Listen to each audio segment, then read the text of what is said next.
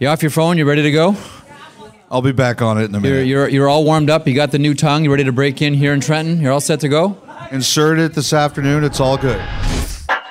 Elliot, we are in Trenton. We're right down the street, CFB Trenton. We say thank you to all the men and women, the brave men and women that help defend our borders each and every day. We give them a nod as we kick off another edition of 32 Thoughts, the podcast. Now, when we think of Trenton and we think of hockey, Jayna Hefford comes to mind certainly right away. We think of all the big moments that Jayna was involved in internationally on behalf of Canada.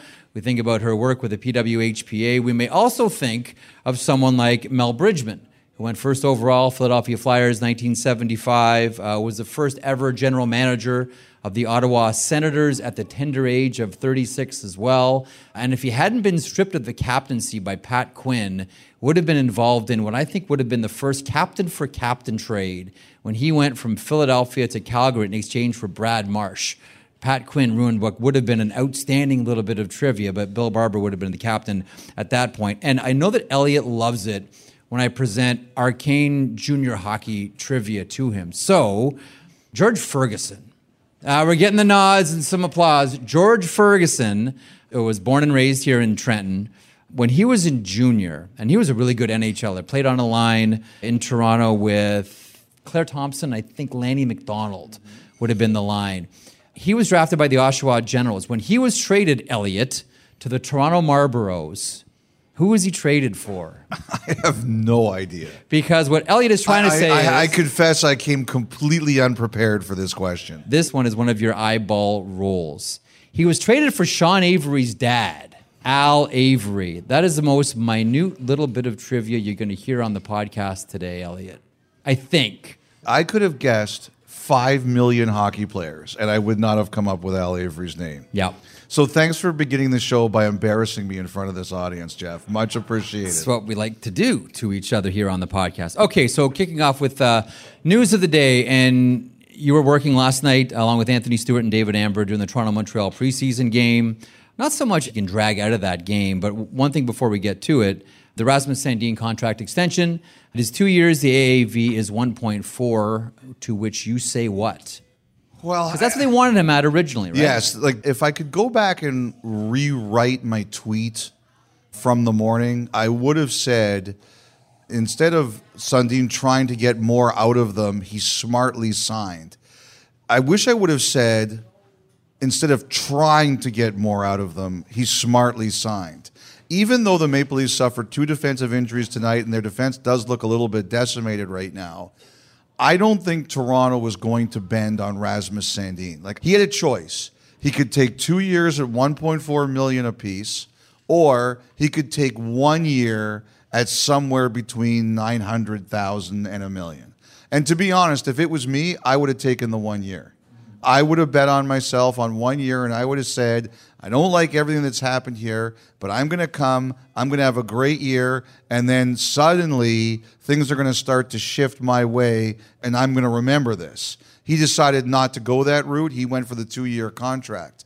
But like, if he had said, oh, well, now you guys are really screwed, so you're going to have to give me, say, 2 times 1.7 for argument's sake, I don't think Toronto would have done it.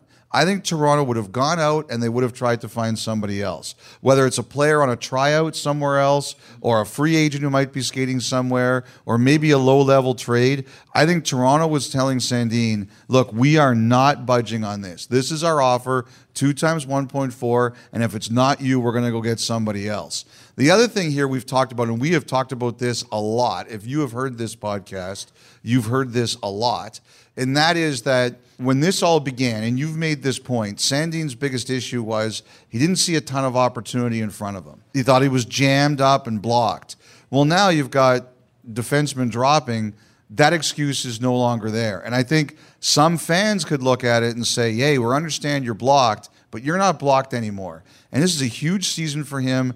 It was enough. It was time to come in and play. And I think he saw all the writing on the wall, and he said, it's enough of this. It's time to play. And I do think at some level, you do say to your teammates, okay, I see what's going on around here. I'm needed. And I don't think that's a small thing. There comes to a point where you've got to say, all right, I'm not squeezing another dollar out of them. It's time to show up. One of the questions I think we'll get a little bit later on, so I might as well get to it now, is as we're talking about the Toronto Maple Leafs, one of the things I'm sure that you get plenty, and we all do, is how do we think they'll do this year? Are they a better team than last year? Kyle Dubas without, a contract extension, what does that mean for him? What does that mean for the Maple Leafs? You have a snapshot right now in your head on where the Maple Leafs are at and project out how they now fit into the Atlantic? Well, they're banged up. They're going to start the year without Tavares. They're going to start the year without Liljegren. They might start the year without Engvall. That's the one thing to me that's really interesting is how is this all going to look? One of the things I thought that was going to happen today is I thought now that they had Sandin signed, I thought they were going to sign Zach Aston-Reese. He's in there on a tryout offer, and I thought he was going to get signed. And from what I understand, they still have to wait this out and, for example, see where some of these injuries stand.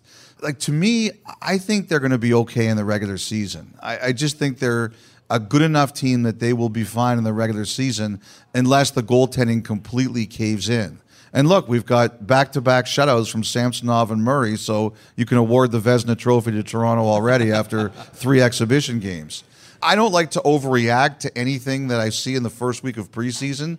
I always say the players who matter don't care until week 2. So I don't like to overreact to anything in week 1. But if there's one thing I don't like for Toronto right now, they're starting really banged up. So you were talking about something last night on TV in one of the intermissions, and that you said you didn't watch last night. I said I watched. No, I watched the game part, but then I was flipping back to the Blue Jay game to see if Judge could get 61. So you weren't watching the intermissions? I don't know if you know this, but I don't really watch you a lot on television, Elliot. You hear me enough on podcast and on radio. I don't need to watch giggles, me on TV. I don't think I'm alone, Elliot Friedman. Defensemen go down last night for the Toronto Maple Leafs. And, one of the things you talked about in the intermission was it's the preseason. This is exhibition hockey. Why not expand the roster? Let other defensemen come in, even though they're not on the game sheet. Why not let them come in and try? Has that ever been discussed? Yes, it was discussed at a general managers meeting a few years ago. And it was suggested by the Chicago Blackhawks, and where they said, never mind exhibition season, they said any game, if you have an injury, you should be able to replace the player with a player who's not dressed. And their argument was, we're paying some of these guys who aren't playing hundreds of thousands of dollars a year. Why shouldn't we get to use them? And I liked the idea. I thought it was creative. It went nowhere. Nobody was interested in it. But I'm watching that exhibition game last night, and they're playing Yarncroke on defense. They're playing Kerfoot on defense. And the other thing, look who else was in the lineup who had to play, could have had to play more minutes. You're sitting here, games don't even matter for 2 weeks, and you've got Riley out there, and you've got Brody out there, and you've got Giordano out there. And if you're Sheldon Keefe and Dubas and the rest of the Maple Leafs, you're thinking, God forbid one of them gets hurt. Giordano took a shot on the second last shift, and you're sitting there and saying, what if he gets hurt? So they have 5 or 6 defensemen that are still kids that are down there. Why not throw them into the lineup for 2 periods? I don't see the big deal. So I was talking to someone with a team today. And did they completely dump all over the idea? No, but they brought up a point. And they said, we saw the intermission last night, and it's an interesting point, but he said, you're looking at injuries both ways.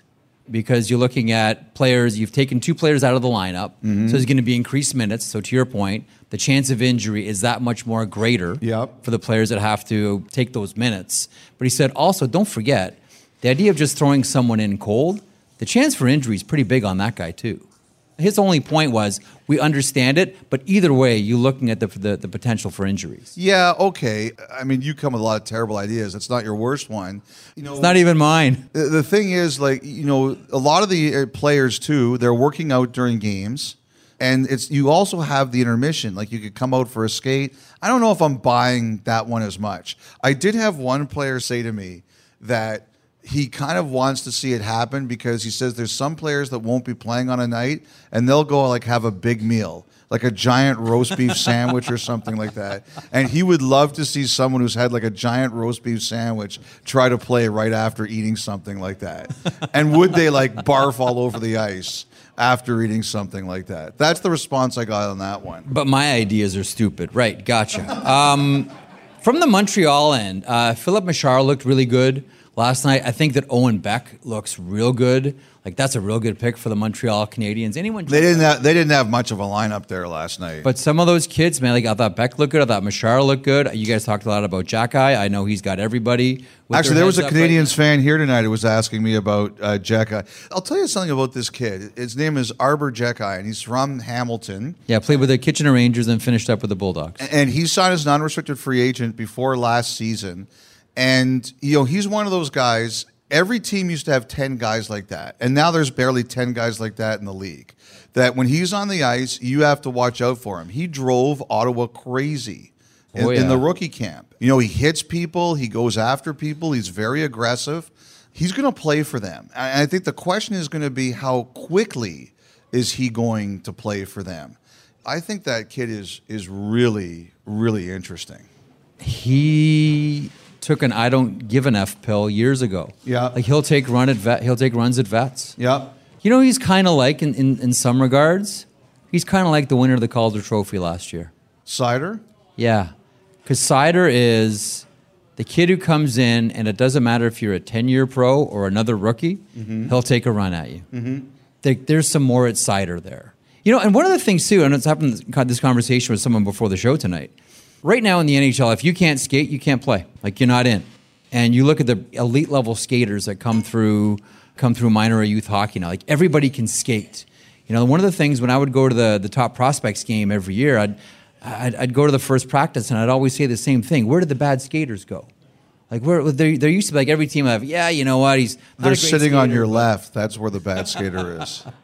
But, like, they're not there anymore. The one thing now where you can really distinguish yourself and get noticed and get a solid spot in the NHL, because everyone's got skill. Everybody moves. Everybody can shoot the puck. Mm-hmm. The guy who's tough now, that's the guy that gets noticed. We've, for so long now, even going back to the lockout of 04-05, coming into that, what was it all about? Foot speed. Everybody skates now. What distinguishes you? That's what we're talking about, Jack-Eye. Well, I think in the regular season, you don't see it all the time, but in the playoffs now, everybody's tough.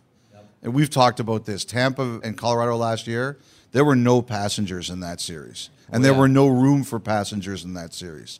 If you want to win the Stanley Cup in this league now, I don't care how big you are, short you are, thick you are, thin you are, you have to be tough. And everybody has to be tough, which brings us to one of the topics we were going to talk about, and that is preseason hitting. You brought up Machar. So, by the way, on him, because I mentioned this on the podcast not too long ago, what I wonder about is because I still think that ultimately he ends up with the Kitchener Rangers. I just wonder if they send him to Laval first. Like, I wonder if they give him the full experience. Here's NHL hockey. Here's the American League. It's a lot closer to the NHL than you think. Maybe the right thing is Kitchener Rangers. We'll see. We'll see with that. We'll see. So I want to talk about preseason hitting because there were a couple things last night. Your guy, Machar, you mentioned from Montreal, he cut to the middle. Yeah. And I looked at that, and he could have been clobbered. And it was Curtis Douglas. 6'8", 6'9". Big guy for the Maple Leafs, and he peeled off. He didn't do it. Yep. He didn't do it, okay? Now, there was another game last night, Arizona-Anaheim, where Jan Jenik, oh boy, hammered Trevor Zegras. Waiting for John Gibson's debut. We saw Anthony Stolarz last night in San Jose. Oh, what a hit on Zegras. What a hit. He's down. The Ducks don't like it, and Adam Henrique is going to go after the Arizona player and throw some punches. Oh, my. That's a real barn burner there. And the officials let him go. That's Jan Jenik. And I think it was a clean hit. Do you disagree? It's totally clean hit. Neutral zone. He cut to the middle, and he got caught. Now, there was a lot of reaction to this. Zegras, by the way, Dallas Aikens, the Anaheim coach, kind of said, we've got some more testing. We'll know more Friday. But I know there was optimism. He was going to be okay. But that unleashed a big debate on hitting in the preseason. And my opinion on this is Jenik, the Arizona kid who made the hit, he's trying to make the team. Yeah. He's trying to make the team. Was the play dirty? No. We both agree no. So I can't fault him for making that hit. I can't fault him for making that hit at all. Now, I got a call today from one of the team owners in the NHL. We were talking about this exact play. And he said I know it wasn't dirty, and I know the kid's trying to make the NHL, but he said what you're going to start to hear more about is how does this help us? If you're an owner, you're saying, how does this help us? Having Trevor Zegras out. Yes. Anaheim's a team, they're rebuilding. If you want to get fans into the building, they want to watch Trevor Zegras. And he's saying, like, how is this helpful for the Ducks and the NHL to have Zegras out in a preseason game? And, I said, okay, I get it. I do. Like, I know last year that there were owners in the NHL who were unhappy in the playoffs about what happened to Sidney Crosby. It was a clean hit, I thought, from Trouba. I didn't think he deserved to be suspended. But there were owners who were talking like, how does this help our game if Sidney Crosby's knocked out of the playoffs? I don't have a good answer to this question because I don't think you can tell that kid Yannick not to make the play. He's trying to make the NHL. Yeah. But I understand the point of view here. I think we've all entertained this question. I think we've all talked about it. Stars getting hit. I think we've all talked about, is it good that, to your point, Trouba catches Crosby like that, or Trevor Zegras gets hurt in a relatively meaningless exhibition game, Arizona and Anaheim. The only thing that I keep coming back to on this one, because I don't think there's going to be any rule changes for different players, and you're not going to nerf any hockey player. No one's getting bubble wrapped out there. I know a lot of agents, certainly when it's their bull that gets gored, will talk about, hands off the Stars, hands off the Stars. Everyone's eligible to be hit when you're out there. When you have the puck, you're eligible to be hit. That's hockey. The only thing that I can think of is this has to happen if you want to sort of have a hands-off policy around the Stars. I think that needs to happen within the NHL Players Association. I think that needs to happen amongst the players. I mean, you and I are from the Gretzky era, and we're going to talk to Paul Coffey here in a second. And the players are like, look, don't go after Gretzky. This guy's the golden goose. Don't go after Crosby. What good is it in the NHL if you go after Nathan McKinnon or you go after Connor McDavid and he can't play for 6 months, or if you go after Leon Draisaitl or any of the Stars? The only thing that I can think of, Friedge, is it happens at the players' level where they all understand this is why we all make money, because these guys are in the lineup, not us. Yeah, like I said, I don't have an easy answer for this one, and I wanted to present it to everybody because, I'm thinking about the kid in Arizona, and I'm saying if that's me, I'm probably doing the same thing. So I don't want to come on here and be a hypocrite, at least not in this particular case, because I would probably do the same thing the kid did. I look at what's happened in the NFL with the quarterbacks. They realized that the quarterbacks were the big money makers, and they found ways to protect them. Yeah. I just don't know how you could do that in the NHL. What are you going to do? Okay, Sidney Crosby, you're only allowed to hit. You can't hit him below the knees, like Tom Brady or something. Well, there's only certain zones where you can hit him. There's only certain zones you can hit him in. So I don't have a good answer to this one. And by the way, Arizona, Anaheim, suddenly talk about two teams that just despise each other out of nowhere. Here's the problem, by the way, just as an aside on that. You know what the problem with that is? What's that? Because we all know what happened last year with Troy Terry and Jay Beagle. We all remember that. The problem is they don't play each other until January 24th. There's not enough rivalry games this year. Calgary, Edmonton, three times. We got to fix that. How many times have you ever said, I can't wait to see the Coyotes play the Ducks? Well, we're there. It's weird, Friedge, but we're there. Yes, they really don't like each other. And, the thing is, too, is that, first of all, I just wonder if the next game Anaheim plays Arizona, Verbeek's going to dress himself. He's going to go out and Dallas there. Aikens, because he was tough, Dallas too. Aikens, tough guy, too. They're going to go out there and handle it. But you are trying to build a culture, and I guarantee you both those teams like standing up for themselves and each other. Yeah. I guarantee it. But anyway, I wanted to put it out there. Maybe some people will think I'm wishy-washy, that I don't have a great answer, but I don't have a great answer. Do you have a great answer about the salary cap? Now, you wrote a piece with Roy Boylan a couple of days ago at our website, sportsnet.ca, talking about the salary cap and the impending rise of it. And according to your piece, some good news on the horizon. So 82.5 this year. Yeah. Up to 83.5 next year. Yeah. And then a bump. 87.5 to 88, and then up to 92 in 25-26. Yeah, so, there were a lot of big contracts being given out. Nathan McKinnon, the big one, 12.6. Spencer Knight and we're going to talk about that. That was a big eyebrow raiser this week, 4.5. We know that Matthew's going to sign for $11 billion in about 10 months. 14 or 15? Maybe both. Maybe it's 29. It'll be big. It'll be big. And one of the things I was starting to do was kind of ask around and say, like, how do you guys know what you're doing? Are you guys sure? Like, how can you know what you're doing? And then lips start to loosen and, you start with the bribery and you get people to kind of talk to you a little bit. And, some teams just said, look, like we've been given some projections and there's no guarantees, but those are the projections as you mentioned. And, one of the things I'm kind of wondering about, I have to think that on some level, the league and the Players Association kind of worked on this together. Like a few years ago, the NBA, they had a similar situation where because of their TV deals, there was going to be like a huge bump in 1 year. And they redid their deal and they smoothed it out over a couple years. So I kind of wonder if there was some work together. Instead of going 1-1, say 10, then you go 1-1, and then you talk about, was it 4.5, 5.5, like we have here. See, the one question that same person that I talked to with a team this morning asked this question: where is the new money coming from? Is it at the club level? Is it at the league level? TV is one. The jersey sponsorships. Is it that significant? I think the jersey I'm trying to figure out, and I know some people really hate them. Look, I don't think they'd be here this quickly if it wasn't for COVID.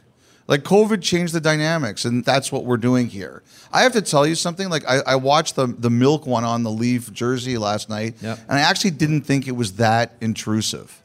I know some people really hate them. I get it. There's enough things to get worked up about. I don't get worked up about that. But I do think between the TV numbers and the jersey sponsorships and the helmet stuff, too, like, they're looking at things that they weren't really willing to do before. And obviously they feel that they're going to get there. You mentioned Spencer Knight. Let's do that contract. So Spencer Knight got a 3-year deal worth $4.5 million per year from Florida this week, and the Panthers took some heat over it. I think for having $14.5 million worth of goaltenders. Well, I think it was more like just the Knight contract specifically because he hasn't played enough. Because he hasn't played a ton. Like, he's a really talented guy.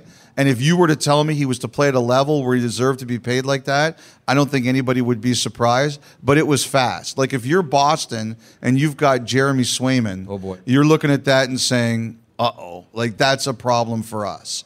And, the thing that's interesting about this one is, so Sergei Bobrovsky has 2 years left before his no-trade clause becomes a partial no-trade. And the actual money really drops. And the money drops. Like, after 2 more seasons, he signed a $70 million contract. $58 million of it will be paid. And that will be after the first year of Spencer Knight's contract. So if there's ever a time Florida's going to pay someone to take Bobrovsky off their hands, it's going to be then. So that is the time to look at this. The other thing is that I had heard from another team that what they told me is that they believed that everybody thought Jake Ottinger was going to come in around the $5 million range. So he thinks, and this is what this GM told me, he thinks that Florida was negotiating the deal with Ottinger at 5. So you got Ottinger at 5, and then Knight comes in around 4.5. And Ottinger came in at 4. And, I think that's a situation where Ottinger said, look, I'm not missing time. Yeah. Get the deal done. I'm not missing time. Then what do? Like, you're stuck.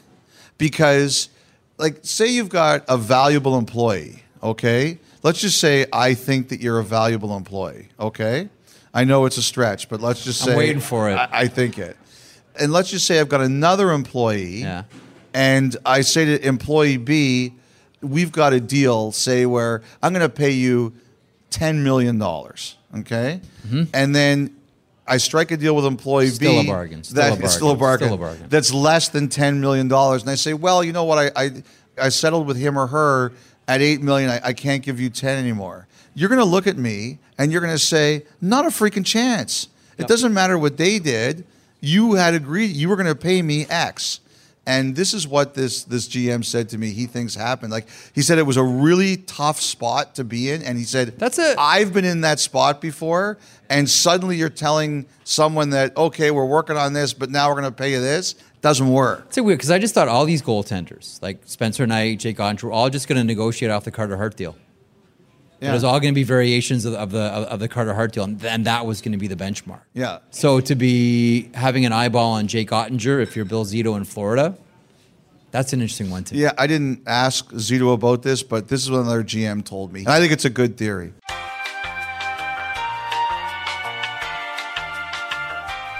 We interrupt this program to bring you a special report. Okay, we can't talk about the Dallas Stars. Wait. First of all, we should say people who are audiophiles are going to listen to this and say the audio is not the same. These guys are trying to pull a fast one on me. Yes, it's true. There was something I forgot to mention in the live pod I wanted to stick in, so we're sticking it in later. And that is this. I swore that we wouldn't do Jason Robertson updates every podcast, and I've broken my promise outside of one podcast. Jason Robertson, what's the latest? You know, I've been sticking with 3 times 7.5, 3 times 7.5, 3 times 7.5 is my prediction. And someone said to me, there's one thing you're forgetting about in all this. And I said, what's that? And he says, Jason Robertson has 5 years to UFA because of his birthday, not 4. So the Dallas Stars, and if they want, the agents have a little extra time or different time to play in here. And he said he wouldn't be surprised for that reason if the Stars and Robertson aren't looking at 4 or 6 year deals.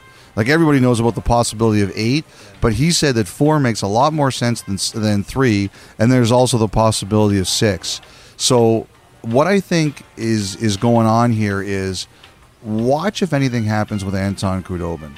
Like, does Dallas keep him or do they move him? And if they move him, there's a couple teams that think that means that they're going for bigger term. So if Khudobin goes, that's an indication they're close on Robertson? I don't want to say close, but it's an indication that they think they can do something for longer term. Now, back to our program.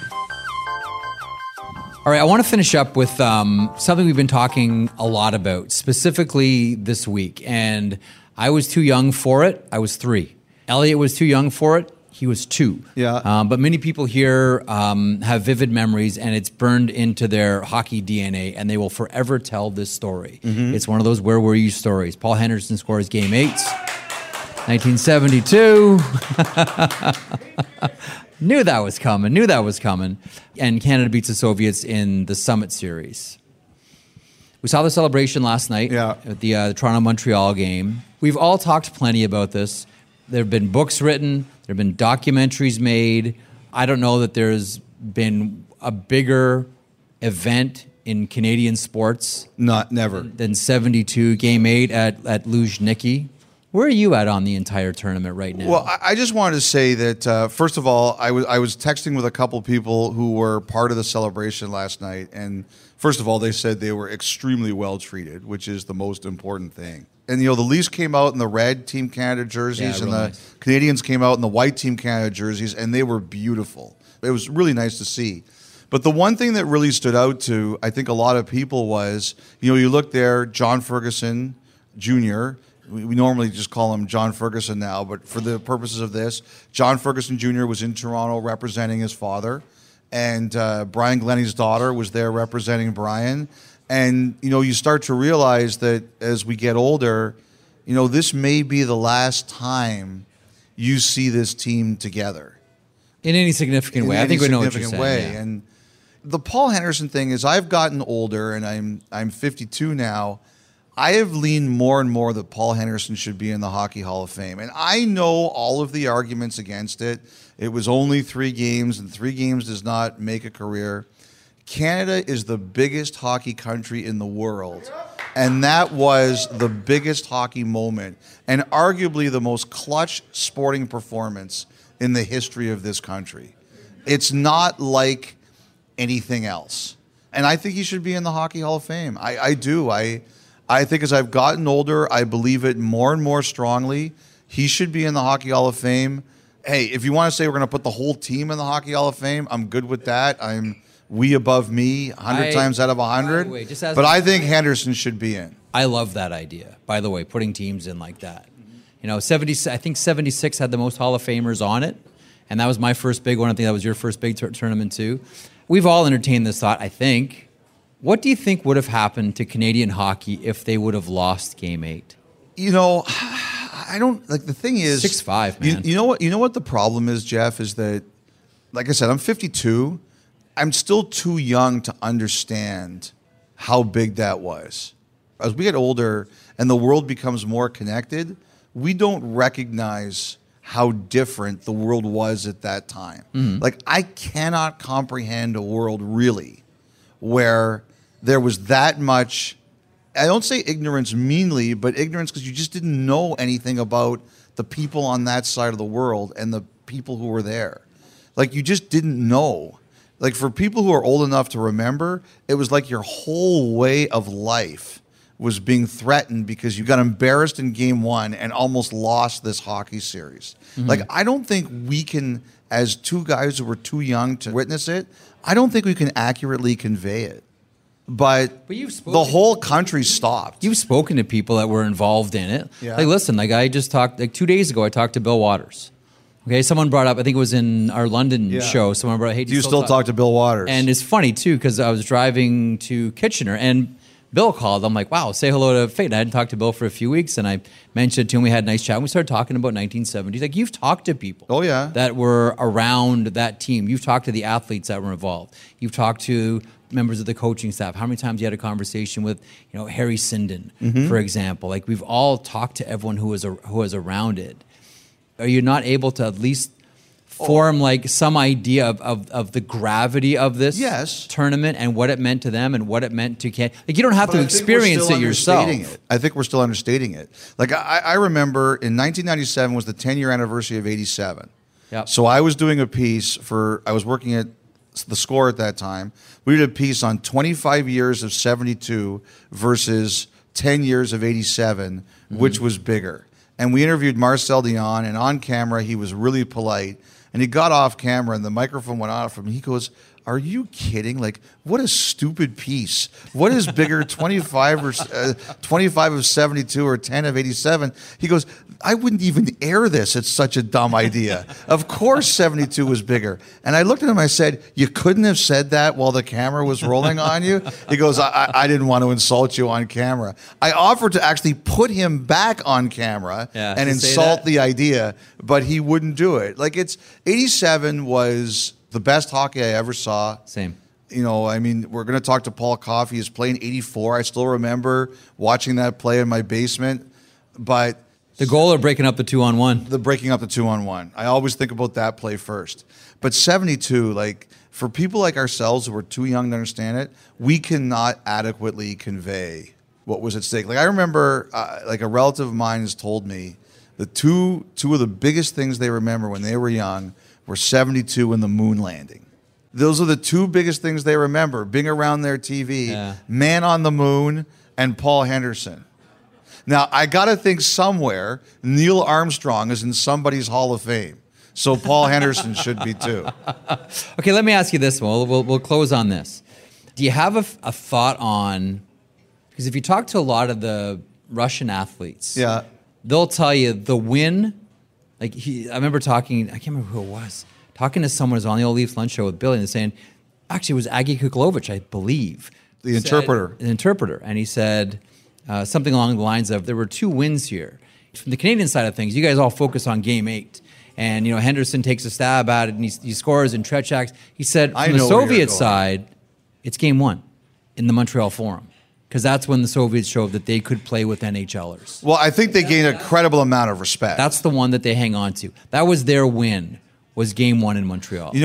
Okay, I have to tell everybody here something, and I hope I'm not telling this out of school, but I don't care. Jeff, back there before, we're sitting there, we're having our delicious salads, and he's saying to me that the Soviets really won the series because of Game 1. And I'm like, that is the worst ever. Like, yes, they gained it, but they didn't win the series. They lost the series. They lost the series, yes. They didn't win 4 games. Canada won 4 games. Yeah. They won the series. But from capital H hockey, the knock against the Soviets was always, well, they never play against the NHLers. Our guys will walk all over them. And they showed that wasn't true. I see that as a huge win.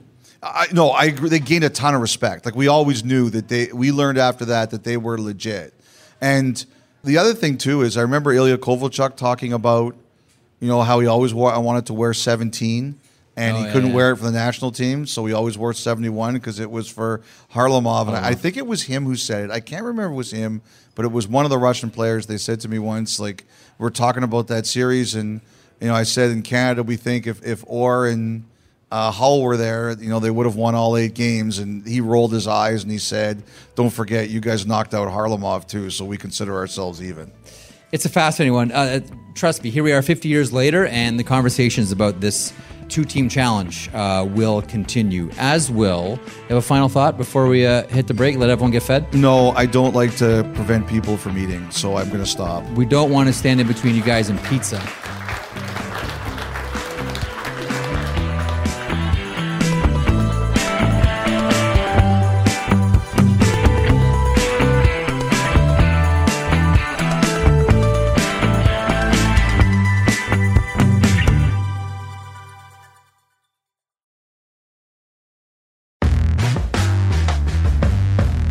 Okay, welcome back to the podcast. Elliot and I are still here in Trenton at Boston Pizza. This is after the entire show tonight, Elliot. There's a couple of things we did want to mention, so we're staying a little bit later to address them. And they both involve the Vancouver Canucks. And we'll start with Francesco Aquilini and the accusations of child abuse. This comes out in court filings. Allegation by the Aquilini 4 adult children. This is during a hearing determining whether Aquilini should extend child support for 3 of his 4 children. Some disturbing accusations. The NHL says they'll monitor the situation. I mean, Jeff, it's awful to read for a lot of obvious reasons, and for me, some personal ones too, which I'm not going to get into. But it was awful to read it, and every time you see something like this, the first thing that goes through my head is, I hope it's not true, simply because that should never happen to children. That's always my first reaction. And Francesco Aquilini released a statement to Sportsnet, but this is going to have to be addressed publicly. I've been witness to some really ugly divorces, and I'm very sympathetic to everyone involved because I know how painful they are, but I don't want to ramble on this. I just want to say there has to be a public explanation of why these accusations may not be credible. I think we have to have that, and sooner rather than later. Okay, also with the Vancouver Canucks, and there's no way to make a appropriate turn in a situation like this. But there's rumors that Rachel Doerrie is no longer working with the Vancouver Canucks. And you reached out for comment? I reached out to the Vancouver Canucks and was told no comment about her status. I asked if she was still employed with the team, and was told no comment as well. We can all recall Bruce Boudreau mentioning that she was becoming part of the coaching staff. Patrick Johnston wrote the piece in the province about her role with the Vancouver Canucks. Again, neither side is saying anything right now. Everyone's being really quiet, which leads me to believe, Elliot, that there's a story here, and probably not a small one. I think it's difficult to get a handle on it at this point in time, but I agree with you. I think this story will continue to evolve, and it is weird. Like, Jeff, 1 week you're going on the bench, and the coach says it, and a week later you're not there. It's strange. Very strange. You wanted to comment on the Smeals. Yeah, we didn't mention it last time, and it's my fault. I forgot. I wanted to mention Jennifer Smeal. The Canucks released news last week that she'd passed away after a battle with cancer. And, one story I just wanted to share. Everybody knows how tough Stan Smeal was as a player, and how proud he was to be a Vancouver Canuck. Well, I think even he would agree that his toughness as a player paled in comparison to Jennifer Smeal's toughness in dealing with what she'd been through for almost the last decade.